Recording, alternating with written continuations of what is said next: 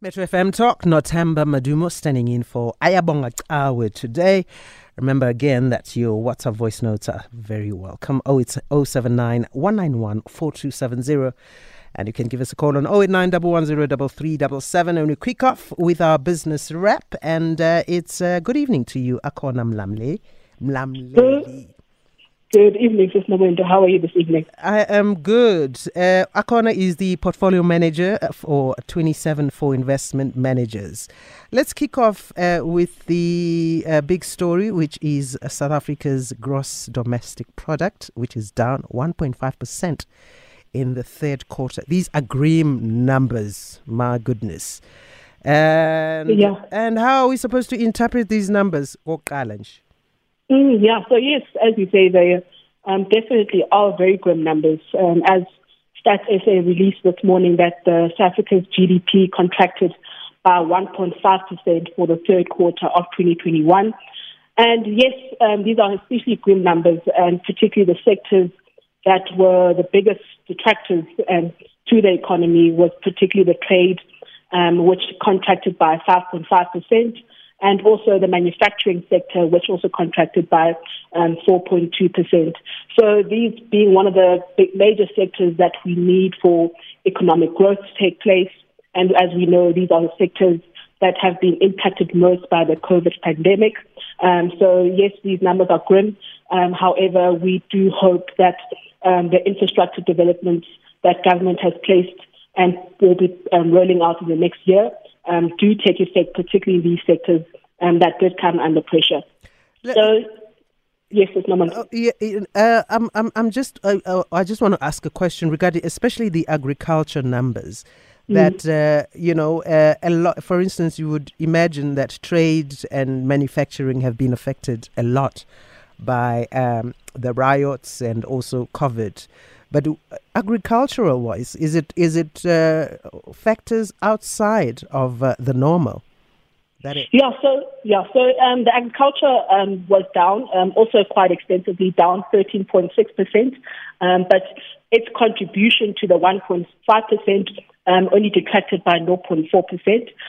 So yes, some of the issues or challenges that took place in the third quarter, as you alluded to, was in terms of the agricultural sector, we saw the riots take in the month of July, and this did affect some of the fields and crops, particularly the unrest in KwaZulu-Natal, where both the poultry and pig production were experienced torching of some of the fields, therefore affecting field crop production, particularly in those areas. And also, so it's a combination of the riots that did take place, but also just the structural challenges that the agricultural sector does face in terms of exporting their goods. So some of those hindrances still taking place.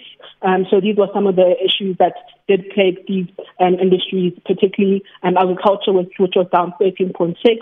And obviously the two sectors of trade and manufacturing. But there were some sectors that were a bit more resilient, finance and the business services, even though their numbers are still low. So the industries particularly that did fare quite well was the likes of the financial services. As you know, the financial services is one of the biggest components of the GDP in terms of Stats SA, the GDP forecast for South Africa. So that was pleasing to note that the finance was up 1.2%. However, overall to the 1.5% detraction, it contributed a positive 0.3%. And then also government spending. So also contributed quite nicely, although marginally, it is up 0.4%. So on a contribution level, that was pretty flat. So we do need to revive the economy, and also knowing that we have a weaker GDP and the outlook doesn't look quite rosy. We do need government to implement some of those policies, those growth policies that will eject the economy to get going, and also see some of the infrastructure spending to take place that we hope will be taking effect in the next year. I think household spending, it's not surprising that also decreased by 2.4%. So the household consumption expenditure. So that was the household final consumption expenditure, as you've alluded to, detracted by 2.4%. Some of those numbers that did contribute to the negative number was with regards to restaurants and hotels, which were down 6.1%. However, contributed 0.5% to that number. So as we know, restaurants and hotels have been the laggards in terms of the COVID pandemic that have been affected quite effectively. And also with the red list that we have under at the moment, these sectors will face more challenges coming into the release of Q4 numbers next year when Stats SA does that. So the sector, particularly the restaurants and hotels, continue to be affected primarily by this pandemic. And being on the red list doesn't help the sector any further. As we saw in the past week, we've seen a lot of cancellations, in particular in hotels. We saw tourists that were meant to come for their holidays to particularly Cape Town, which is one of the attractions for most tourists, coming under pressure. So that sector will continuously come under significant pressure with the Omicron variant that we're currently seeing and the fourth wave that we're currently going into. Yeah, I don't know whether to say, are these signs of worse to come? We hope so. We hope so, Sister Monde, and we just hope we can get the spending, the infrastructure spending that government has made commitment to doing, so that can just provide some of the injection that we need in the economy just to get us going into the next phase. Because at the current moment, I think we are at an all-time low, and I just think things can only get better from here. We hope. And just lastly on this issue, the JSE is on its all-time high. Why is there a disjuncture between what is happening on the ground and what the JSE is doing? So as you know, last year, particularly in the month of March of 2020, the JSE saw a significant sell-off in the market, and particularly companies that are very much SA Inc. focused, meaning companies whose revenue is mostly based in South Africa particularly, sold down quite significantly. So we've seen some of these counters, particularly these companies, sold down to below their intrinsic value, below where some of the emerging market peers would like to see these. So we've seen a lot of companies or a lot of investors picking up these companies at low prices. So they're obviously seeing our market is quite cheap, particularly the likes of the retailers, the banks. So they see opportunities because they currently feel at this present moment they are at the lows and they aren't at the previous highs pre-COVID. So that's the opportunities that investors are seeing, and they are seeing an upswing in terms of the market. Yes, we do see a disparity in terms of what's happening in the market and what's happening in the JSE. However, we do note that the emerging markets, particularly South Africa, the likes of Brazil, and obviously Turkey, what's going on in Turkey. So investors are just seeking more returns, and South Africa is just one of those places where this does provide some yield, provide some good returns in the going forward. You know, Akona, we're going to take a break, and when we come back, we'll then take a look at TymeBank and the fact that they have now new shareholders. And, of course, the Zimbabwe Central Bank mulling over digital currency. And also what Shell now faces, which is a new court test.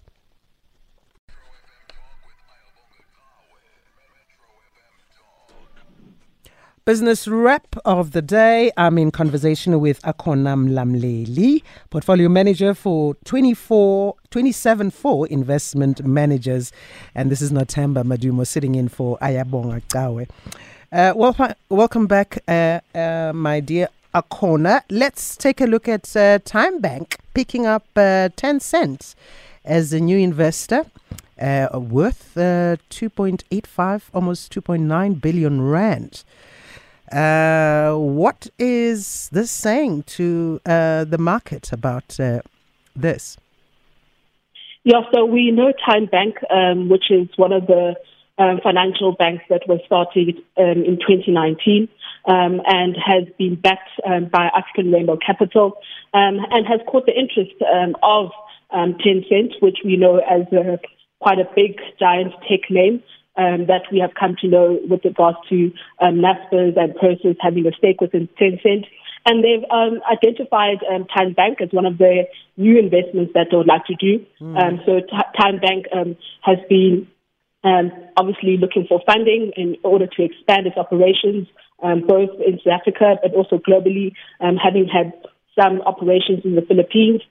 So this is just a fundraising that the bank has been able to do, where Tencent and other private equity partners have come in to invest some of their proceeds, so that TymeBank can do some of the operations that it seeks to do on the domestic scale and also in the other emerging markets such as the Philippines.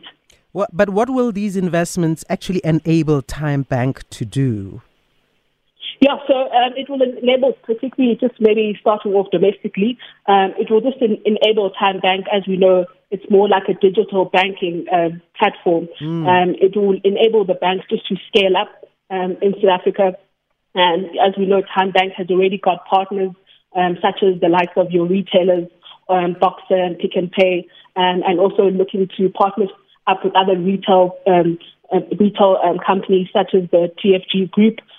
So they just want to expand and obviously gain new customers.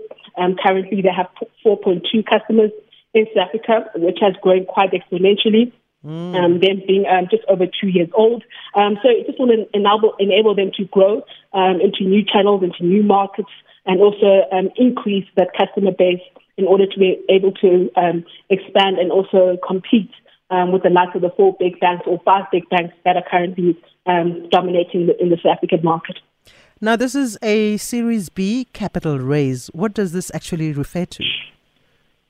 So it's just in terms of the CSD that you're referring to, it's as investors are looking, or as an investor, it's just a gathering of pool of assets where a lot of investors, be it global investors or domestic investors, seek to want to be part of the investment story or vision of the company.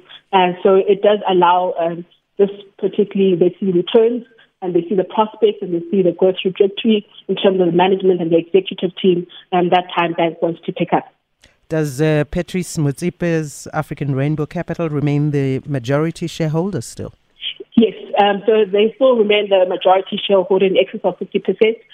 So the stake that Tencent is looking to take up is in about 8%. So after the latest funding round that took place this year, so ARC still retains the majority of the stake in TymeBank.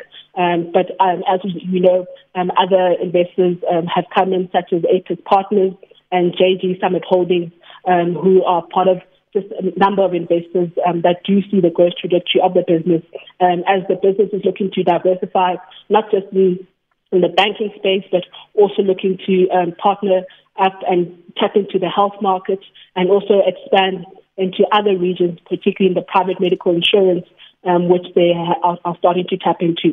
So this fundraising and the new injection of capital that has come in will just enable them to expand on a broader scale and diversify their portfolio, and not being exposed to the banking sector, but also being able to play in other markets within the financial services in the fintech sector.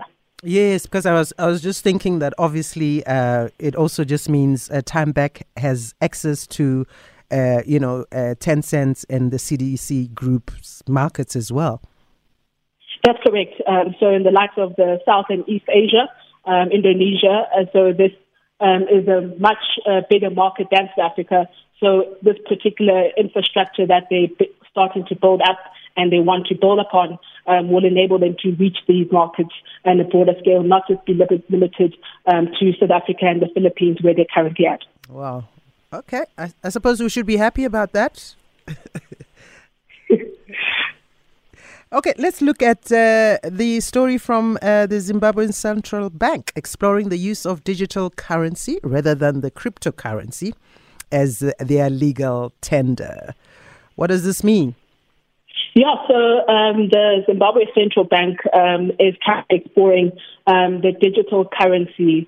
That's been widely researched by a number of reserve banks and central banks, which is the central bank digital currency. Just is electronic form of central banks to bank money that citizens can use to make digital payments and store value, and also provides them, or the central banks particularly, and the users, just a form of digital currency. And also this will be issued by the central banks and can be used universally. So this is what the Zimbabwean Central Bank is currently exploring at the moment, and they obviously are researching this by going to regions such as Nigeria, which did launch this in October. So they're just trying to tap into the minds of those that have gone ahead of them, such as Nigeria, to bring in such an infrastructure in terms of this, particularly to the Zimbabwean consumers and clients. Because as we know, cryptocurrency is extremely volatile and also lacks government backing.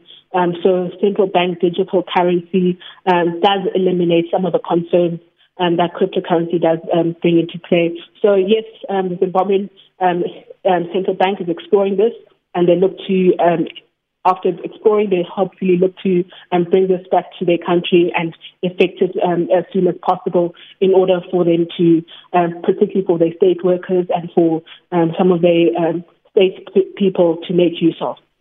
Akona, I mean, the Zim dollar has been depreciating, in fact, up to 29% just this year. What difference will this make using the digital currency, if any? Yeah. So it will be mostly, I think, one of the advantages.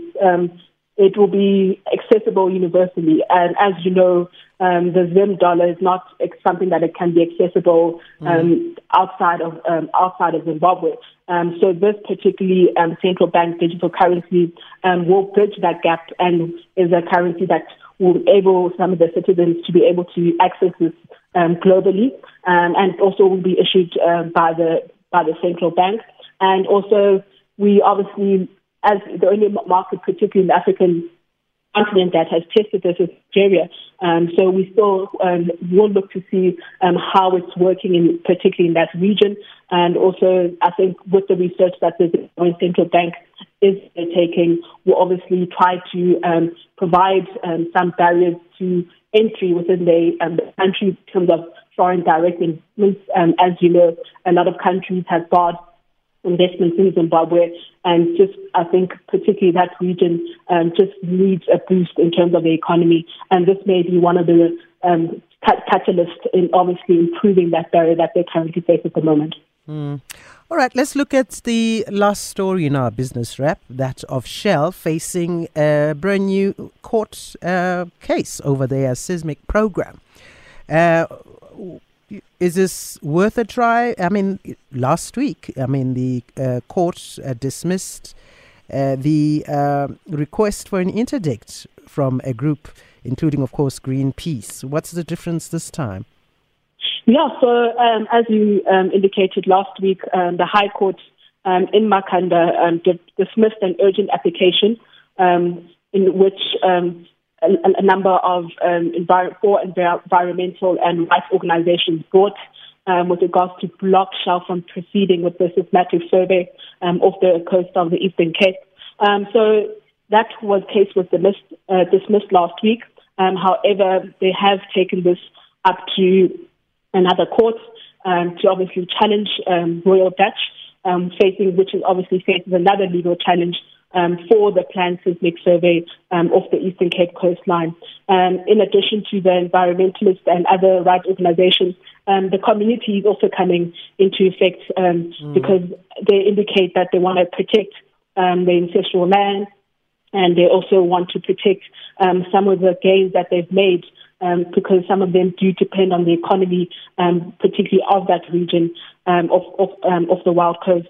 So they do want to put that through, and they're hoping the High Court does hear their view. So this does take place and will be heard next week in the South African High Court. And they hope this particular time the court will go in its favor. And maybe this time the fact that sustaining the world the Wild Coast is actually represented by Richard Spoor and attorneys. These are the same guys who successfully sued mining companies for compensation for asbestos and gold miners who suffer from respiratory disease. That's correct, since November. And you know how long that case took. But Richard Spoor Inc. and attorneys will be representing this particular challenge. And as you kind of indicated, they did, after many, many years, get compensation for asbestos and gold miners who suffer from the respiratory diseases that did plague some of the mine workers that had been working at the mines for decades. So we do hope this case and this new fish of attorneys does help this particular organization in the community, and also in winning this case against Shell. So we wait until the 14th of December, where it will be heard in the court, and then we'll obviously just wait to hear the outcome of that court challenge, whether it was successful or not successful again. Shell doesn't seem to be moved, but we'll have to leave it there for now.